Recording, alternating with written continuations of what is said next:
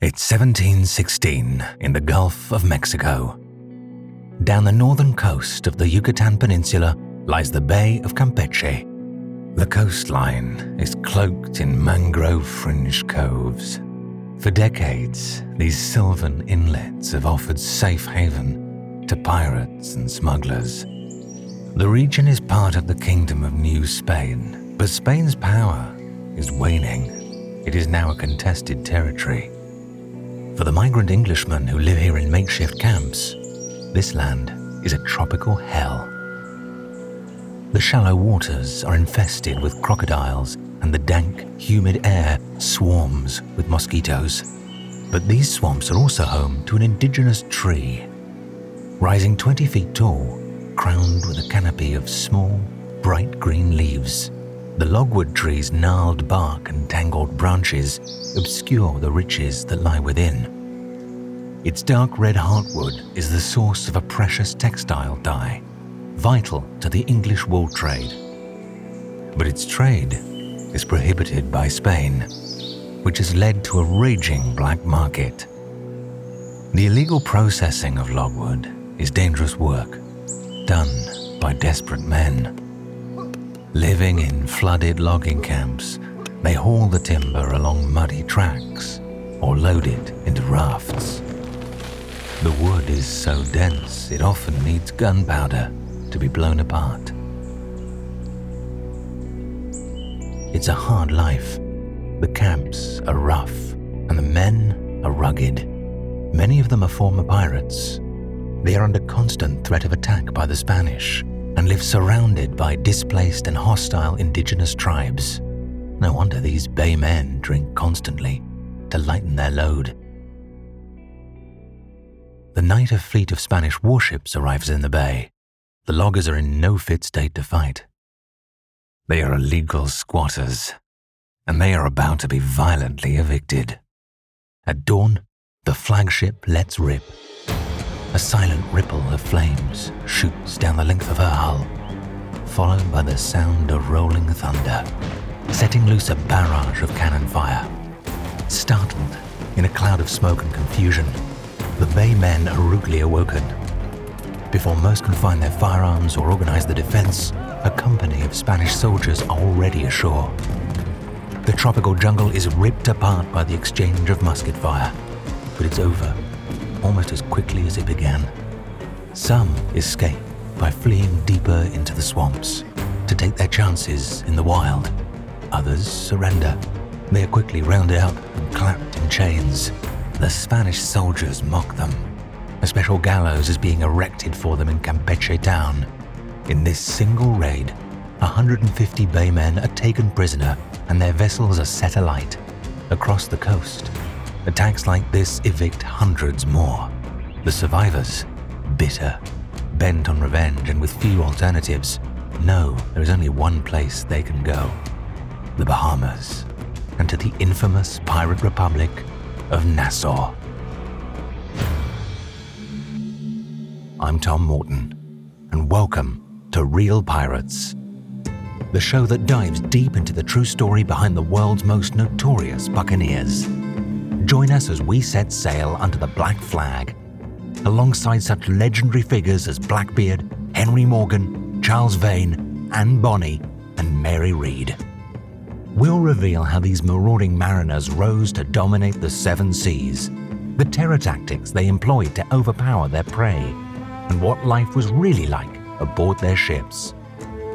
Their reputations have swollen to legendary proportions, making it hard to separate fact from fiction. Who were they? Terrorists or freedom fighters? Cold-blooded killers or heroic underdogs? As it turns out, the truth is far stranger than fiction.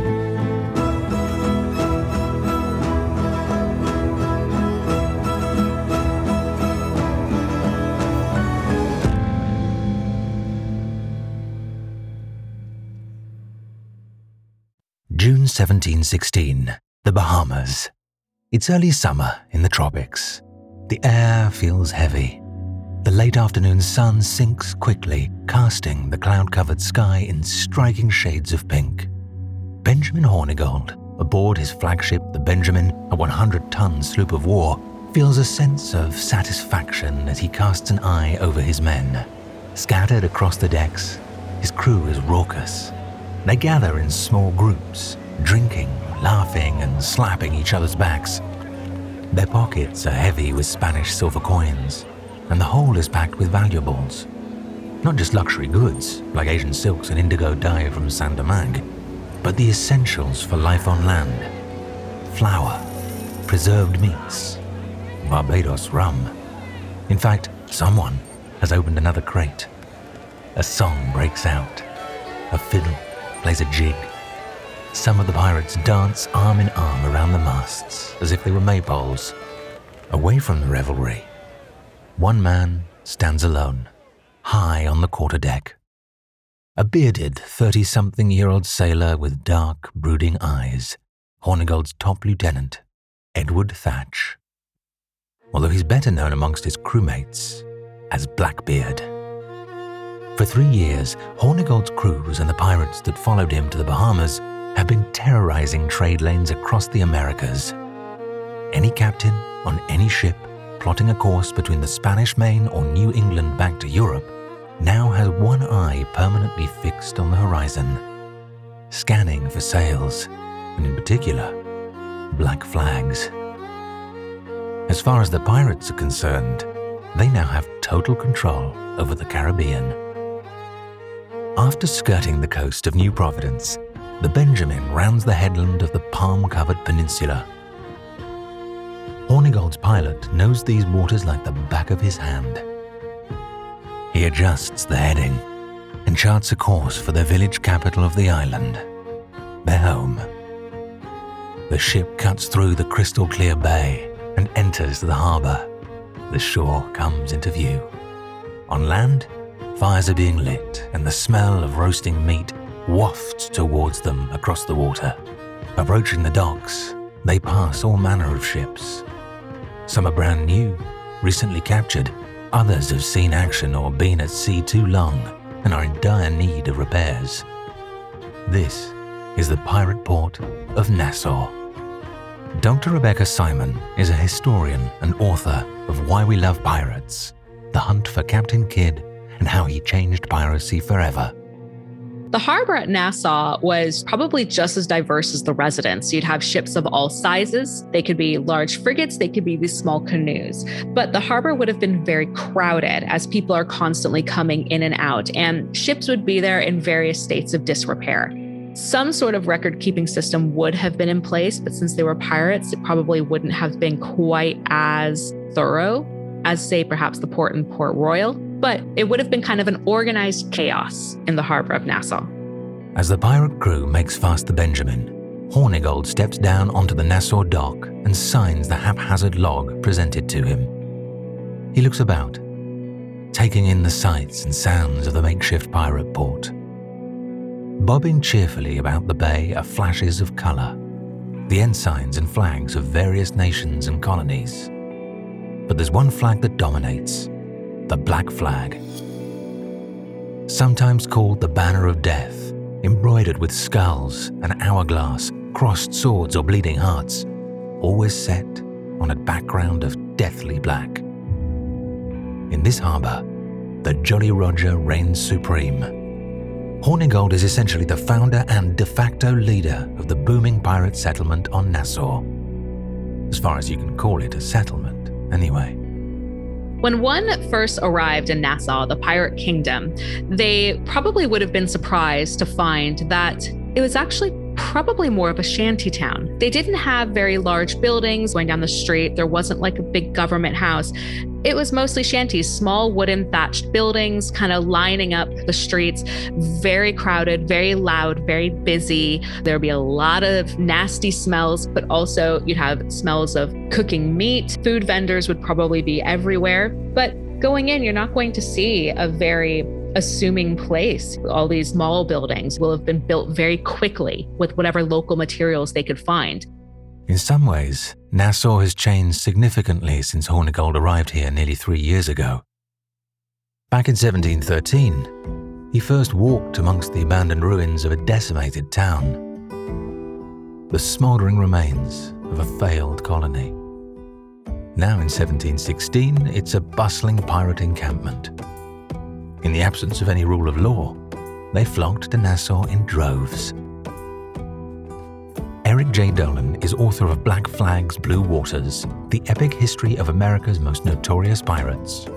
You have to remember that between 1715 and the mid-1720s, pirates were persona non grata everywhere in the Atlantic and the Caribbean. They did not have ports of call that they could just go into and resupply. So Nassau provided that opportunity. So it was something they absolutely needed unless they planned to stay afloat for years and years at a time, which is something they would rather not do. It was probably a rudimentary type of living, but it was a great place to gather with other like-minded people and be out of the sights of the officials who are trying to track you down. Although it may have been a great place to hide out in, Nassau was probably lacking in many ways, even for pirates. For many Europeans, living anywhere in the tropics could be a challenge. But without governance or official oversight, Nassau lacks the infrastructure and organization of a proper settlement.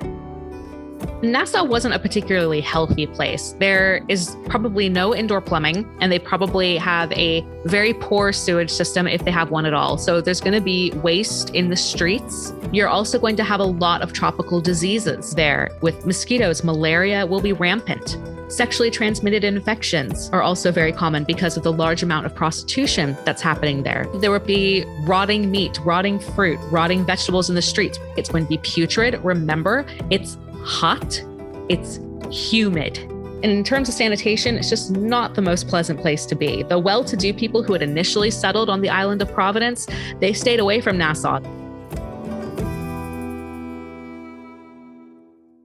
It's the summer of 1716, and Benjamin Hornigold is not planning to stay in Nassau for long. He is the commodore of the strongest squadron of ships in the Americas.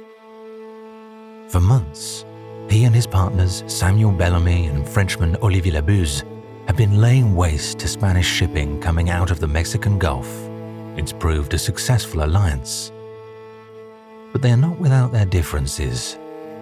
Hornigold is strongly opposed to attacking English shipping, whether for pragmatic or patriotic reasons is hard to know. Bellamy and Labuse don't share his reservations. They are pirates, pure and simple, the villains of all nations, without ties to any mother country. Differences aside, they're on a winning streak, and he's keen to return to the group. But first, he has a problem that needs addressing. His flagship, the Benjamin, is rotting. The timbers are riddled with shipworm, an unfortunate inevitability for many 18th century vessels. Hornigold is in luck. A Virginia merchant called John Perrin agrees to take the Benjamin, along with its valuable cargo, lock, stock, and barrel. Not wanting to lose time, he searches around the harbor for a suitable replacement and manages to separate a sloop of war from its owner for a reasonable fee. The Adventure, at around 20 tons, is a step down from his previous ship, but it'll have to do. Now, he just needs a crew. Given Hornigold's reputation, plenty of his men are keen to sign back on for another cruise. Some, however, have quickly slipped back into the debauched depths of Nassau's pop-up brothels and taverns. He now assesses the colourful cast of characters populating the town. So what would a pirate population look like? Take a moment to think of perhaps a Shakespearean-era style play, which has a very wealthy cast and also a very poor cast. You're going to have a very large, diverse mixture of clothing. The average pirate dressed like your average sailor, plain clothes, long trousers, some form of linen shirt. They were often coated in tar for sun protection. They would often wear bandanas around their forehead because this would help with sweat going into their eyes. All their clothes were probably very worn, so very patchy, lots of holes in various states of disrepair. They would be pretty dirty. Water is precious. You're not going to waste it by washing if you can avoid it. The sun is going to give lots of sunburns. The skin will turn probably kind of brown and leathery looking. They're going to be very lean. So this is one group coming in, kind of these dark, dirty, raggedy looking pirates. Then you have higher ranking pirates or just wealthier pirates who struck it bigger. And these pirates love to dress up. You'd have people in these long wool coats that a Navy officer might wear, or they might wear lots of silks and muslins. Jack Rackham was known as Calico Jack Rackham because he was known for only wearing the finest cloth he possibly could. Blackbeard, he dressed very flamboyantly in his own way in order to distinguish himself. The ones who struck it big would make sure that they were wearing the wigs, that they had the very flashy clothing. So it would be really interesting walking down the street. You're going to see people from the same social group, but dressed as if they're coming from very different social classes, but they're still on equal ground. Benjamin Hornigold and Edward Thatch are typical of most pirate captains of their time. They are literate, educated, and probably had some social standing before entering piracy. But the vast majority of their crews are drawn from the 18th century's social scrap heap, the dispossessed dregs of society that now gather together in Nassau. Colin Woodard is a journalist and author of The Republic of Pirates. Almost all the pirates came out of the existing stock of sailors, whether they're naval sailors or privateers or merchant sailors. And most sailors were the lowest rung of society, right? You didn't go out and volunteer to be a sailor unless you were born into it or had no other opportunities because it was so dangerous and poorly paid and awful. So yeah, the vast majority were from the downtrodden classes, who were the majority of the population at the time.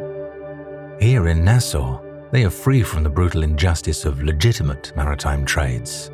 They are free from the oppressive social order, the rules and prejudices that had offered them so little in their past lives. They are free to form their own society.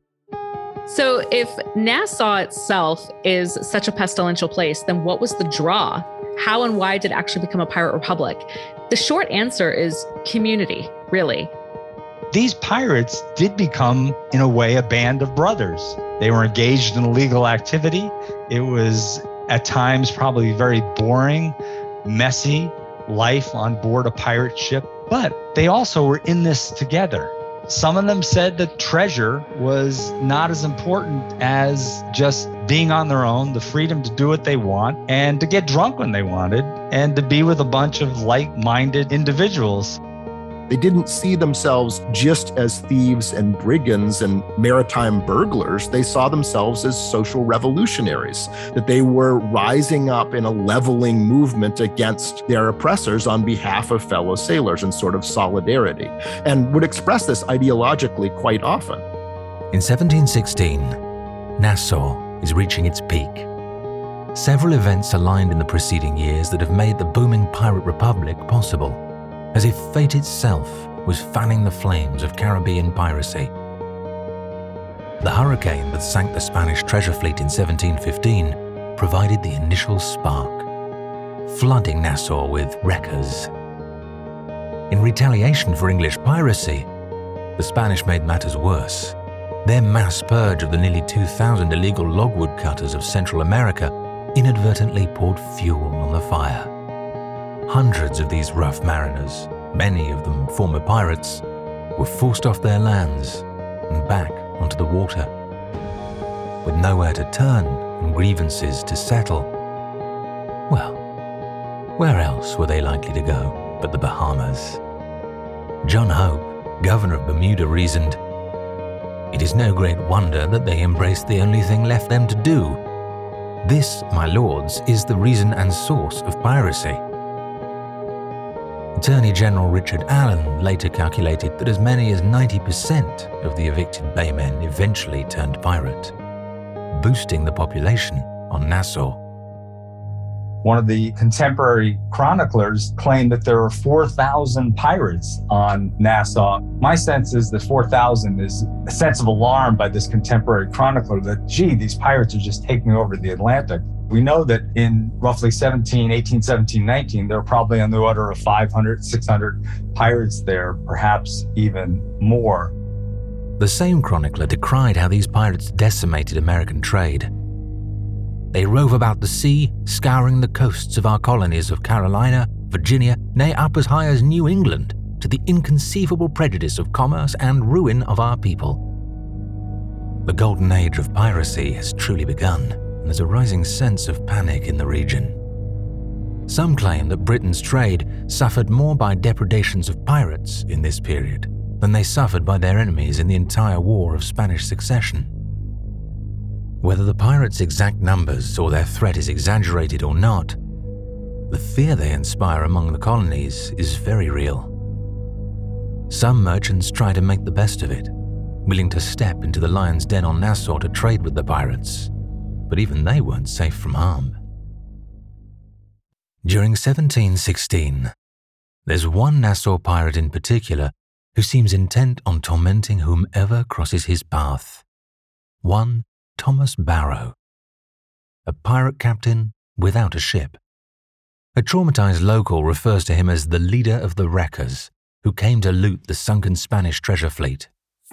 He dislikes the bourgeois traders who come to profit by the pirates' dangerous labor, regardless of the fact that it is these same traders who keep the pirates in business. Barrow recently robbed one New England vessel in Nassau Harbor and boarded another from Bermuda, abusing the merchant captain and reportedly confined him for several days. He freely extorted others, levying charges for whatever he deemed fit. One unfortunate gentleman was roundly whipped by Barrow and his thugs for refusing to pay a 20-shilling charge. The poor merchant was on that occasion issued a receipt on the public account. Exactly the kind of shape-shifting regulations that passed for law and order in Nassau. For traders, it's the price of doing business with pirates. It's no wonder then that many of the American colonies who deal with the pirates prefer to go through more respectable third parties. Corruption and lawlessness and getting involved in the fencing of illegal goods and then looking the other way when people were committing piracy or even murders and the like was not a single-class phenomenon. Former pirate John Cockram and his brothers have successfully infiltrated Harbour Island's wealthy merchant society and run a very successful trading syndicate. They keep Nassau's pirates stocked with vital provisions, and the colonies receive luxury goods in return, at bargain prices too, as long as they don't ask too many questions. Ironically, it's the colonies themselves who sustain the pirates that torment them. When you look at the early history of the pirate republic at Nassau, they were able to succeed because one of the early pirates married into the respectable merchant families of nearby Harbour Island, forming the infrastructure and trade routes and sort of delivery service and money laundering service for the pirate republic. That was all done by the supposedly respectable merchants of Harbour Island. And the merchants that the Harbour Island crowd were trading with in South Carolina had to know from the profile of goods that they were selling and the things they were buying that they were not for Harbour Island and, were very likely for the pirate base. Many, many people were on the take for all of this and looking the other way. On the whole, many merchants and colonial officials can stomach the pirates for profit. But for the locals on Nassau, there's no upside. Pirates like Barrow aren't just satisfied with persecuting traders. By all accounts, he also enjoys abusing the few colonists who try to coexist with the growing pirate population. One anguished Nassau resident later testified many of the inhabitants of that island had deserted their habitations for fear of being murdered. Barrow, like many pirates, is a braggart and a bully. He even swaggers about town, proclaiming himself Governor of New Providence, and claims he will turn the island into a second Madagascar, recreating the legendary pirate nest of old.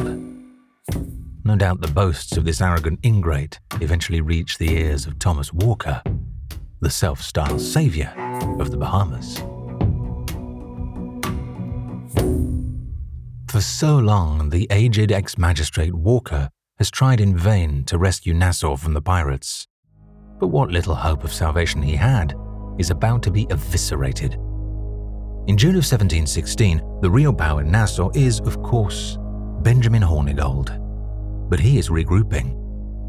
Hornigold's new ship, the Adventure, is less powerful than the Benjamin was. Walker notes with satisfaction the exchange has reduced Hornigold's threat. He states that the trade, in some measure, has disabled him from doing such damage upon the high seas as he would have done if he had continued. But Walker's joy is short-lived. What happens next seems to finally break his resolve. As Hornigold takes on supplies and recruits crew for his next voyage, he also takes stock of the island's situation. The ruined fort, the crowded harbour. In truth, the pirates have had a good run, but it wouldn't take much to rout them. A well-armed naval frigate or two, a company of Royal Marines, and the Pirate Republic, such as it is, would crumble. Hornigold decides to secure their future.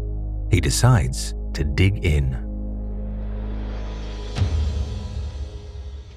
He gives orders to fortify Nassau. Cannons are winched up to the old fort, where the ramparts are partially rebuilt.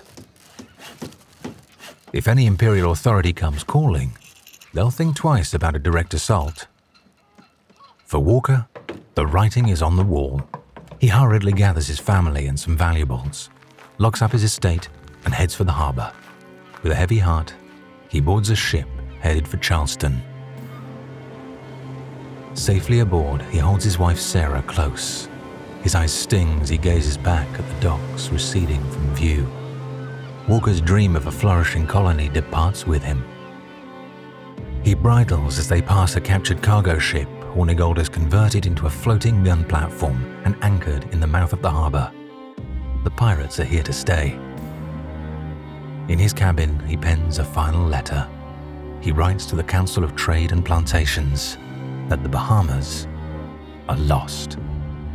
Reduced to a receptacle and shelter of pirates and loose fellows. He continues, I was thereupon forced with my wife and family to acquit the island to my great expense and damage. Perhaps, somewhere deep down, he hopes his pain will yet move the authorities to action. When I left ye place and seemingly ye pirates were increasing and growing so strong under ye resolution of fortifying and strengthening the place, and haven't got to so great a head that consequently will put ye crown to some expense and charge to reduce and subdue them, if speedy measures be not taken. He can't help but think, surely someone, finally, will heed his advice. Hope springs eternal.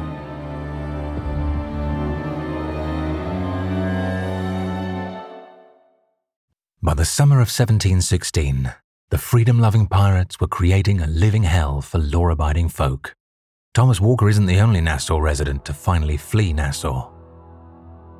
One young merchant, John Vickers, escapes to Virginia and gives a deposition of all he'd witnessed and suffered at the hands of the pirates, who he claimed commit great disorders in that island, plundering the inhabitants, burning their houses and ravishing their wives.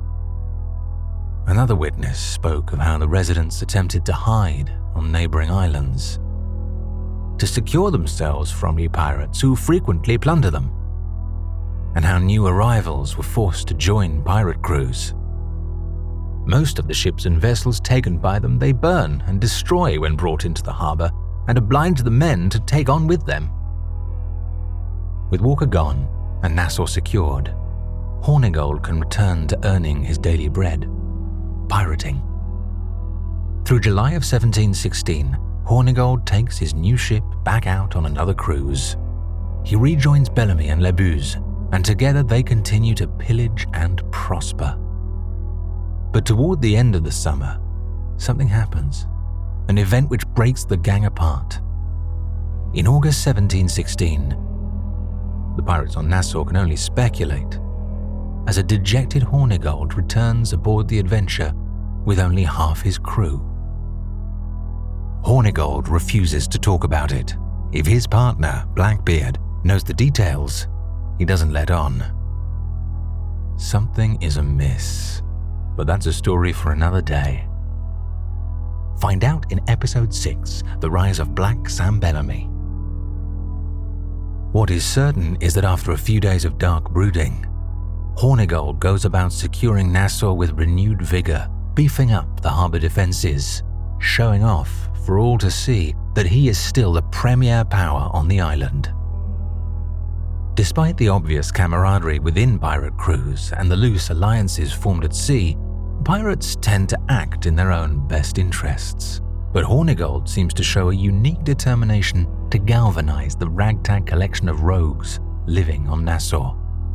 In fact, speculation over the extent of Hornigold's leadership of the Flying Gang and questions over how coordinated the efforts were on Nassau have long fueled a debate over the true nature of the famous pirate republic. My book is called The Republic of Pirates in reference to Nassau, but Nassau wasn't a republic in the sense that it was a freestanding government with a pirate prime minister and regular elections and any kind of organized state. But nor was it just a group of people without any common ethos. So that's fascinating to me. And whether it was on Nassau or on a pirate ship, these pirates, by definition, were outcasts from society. They didn't want to recreate the environment that they had often left and despised, and that's why they had some of these democratic principles. For generations, the ideas of democracy and ideology have cloaked the pirates of the Caribbean, the so-called Brethren of the Coast. So the remarkable thing about this Golden Age pirates is that they were different from the pirates who came before them in that they didn't believe themselves to be common thieves and brigands, but rather to be involved in this sort of social uprising, to be Robin Hood's men, gathered to steal from the rich and give to the poor, of which we will nominate ourselves to be the representatives, and to level society. There would be moments when the pirate republic was challenged, where there would be great disagreements and the pirates would split on key things. But in the end, they were one community, right? They could only survive. They would all be hanged if they failed. Did the Republic have a constitution? Did they recognize Hornigold or any individual as their leader? And if so, what was his official remit? You had several pirate commodores there at different times, elected by their own men and seen as leaders, right? They had legitimacy in that sense. So it was almost like you had kind of an informal parliament. You had different factions and parties who had their own elected leaders, and those leaders needed for the good of all to coordinate and debate and maybe defer to somebody. Benjamin Hornigold was very concerned about making sure Nassau could be a functioning city. He was very intelligent. He was a good tactician, a good negotiator, and he could also very much see the big picture. He was very pragmatic about things. Hornigold is clearly a respected and powerful pirate captain who took Nassau's future seriously. But was he recognized as the pirate president of Nassau? And was obviously an important character within this community. He was the one who had the idea initially to go there, and then it became a hub for piracy. And he established his quote-unquote flying gang. I have no doubt that he helped to organize the fortifications that were in Nassau. But it all depends on what you mean by republic and how you define that term. The way that I view it is there was no formal type of government. And I would be very wary of ascribing too much organization and much less political philosophy to the establishment of Nassau. Unfortunately, pirates don't write manifestos, and if they did, they haven't survived. The reality will never be known for certain, but clearly there was a level of organization that worked for the pirates at the time. And it was underpinned by some fairly radical ideas. It was anarchical in a sense, but it had its own internal logics and was its own community, and deep down had this roughshod, radical mob kind of democracy and leveling motivations and organizational principles and ideology, which held as a glue to hold this pirate community together. Wherever the truth lies, the pirate base on Nassau quickly became the stuff of legend. A lawless outsider community, a destabilizing presence in the colonies of America and the Caribbean. The siren call of freedom, equality, and the lure of riches summoned criminals and oppressed peoples alike from across the region. Even on land, in plantation colonies like Barbados and Bermuda, the governors fear the pirates could inspire a revolution. The governor of Bermuda frets that in the event of an attack, their enslaved workforce would happily rise up and turn on them. He claims, We can have no dependence on their assistance, but to the contrary, on occasion should fear their joining with the pirates. The fearsome reputation of the Nassau pirates is spreading far and wide. Back in Europe, within the corridors of power, important people are starting to take notice. A pair of English sloops, Sarah and Samuel, were sent from London on a mission to investigate the rumours and to see how the pirates might best be dislodged. They soon found out. The Sarah is captured and Samuel is sent packing back to England. In the fall of 1716, Henry Jennings, Bermudan gentleman and former privateer, sails into Nassau Harbour. Hornigold's old enemy has returned, but things have changed since they last met. Neither man is as powerful as they once were. Jennings recently fled Jamaica after being declared an outlaw and pirate by the Crown. Hornigold can't help but be amused by this turn of events. Jennings has fallen from his lofty pedestal and now seeks refuge among the common pirates he so disdains. Hornigold can mock, but he's in no position to fight. Now with only a small crew and a modest vessel, his power is on the slide. Hornigold and Jennings coexist, an uneasy truce between rivals. That's what the pirate republic in Nassau was like under the pirates. I mean, we call it a pirate republic because there are these radical democratic tendencies occurring among all the pirate crews. But in reality, there's loyalties between different commodores, and some people are trying to assert that they're the leader of the whole community. But it's always somewhat contested. You have these factions, but it's order from anarchy and rival power bases. And the most obvious and enduring partisan power bases were the split between Hornigold and his faction, to include Bellamy and Thatch, and then on the other side, Henry Jennings and his lieutenants and protégés, including most notoriously Charles Vane. By late 1716, many of these names were well known to colonial authorities in the Americas. They start to appear on dispatches and in depositions, documents that would make their way to England and into the hands of powerful men. It's a wet afternoon in London in the autumn of 1716. As the afternoon light begins to fail, a blustery winter breeze kicks up a clump of fallen leaves and spreads them along the cobbled street, still slick with rain. Inside the building for the Secretary of State, a valet ascends a grand marble staircase. His steps echo high up to the vaulted ceilings above, dispersing among the plaster lions and shields, the symbols of Britain and her overseas empire. In his hand is a portfolio of papers, letters, depositions, and testimonies, the latest dispatches from the West Indies. He enters the vast offices, goes into the study, and places them on the desk. Sat, warming his back against the fire, is the Right Honourable Joseph Addison, the Minister for the Southern Department, leading Whig and advisor to King George. Casts a weary glance at the documents. He already knows their contents. For months now, he has been receiving a near constant stream of news from the Americas. The same issue, the same word over and over. Pirates. He is due to meet with the Council for Plantations and Trade on the subject this very afternoon. He thumbs through the sheafs of paper. He can almost smell the sugar and tobacco on them. He takes in the names of the deponents. John Vickers, Thomas Walker. He skims the charges and outrages. Hornigold, Bellamy, Blackbeard. What manner of men are these pirates? Something will have to be done about them, he supposes.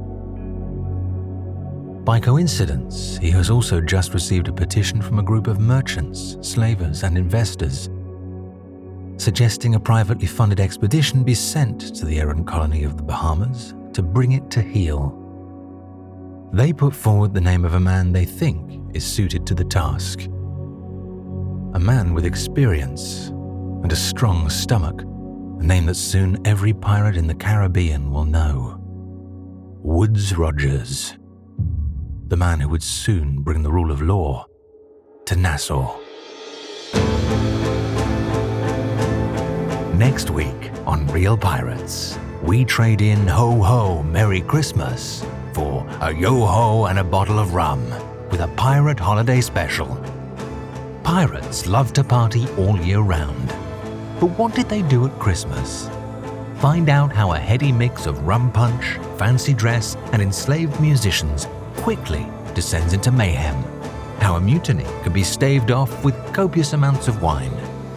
And how sailors on shore leave is one thing, but a big night out in the pirate port of Tortuga is something else altogether.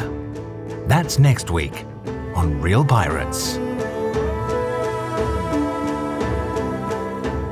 Real Pirates is a Spotify original from Parcast, produced in partnership with Noiser.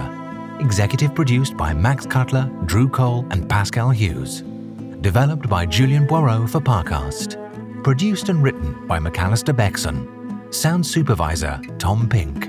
Music by Oliver Baines and Dory McCauley. Edited by Rob Plummer and Carla Flores.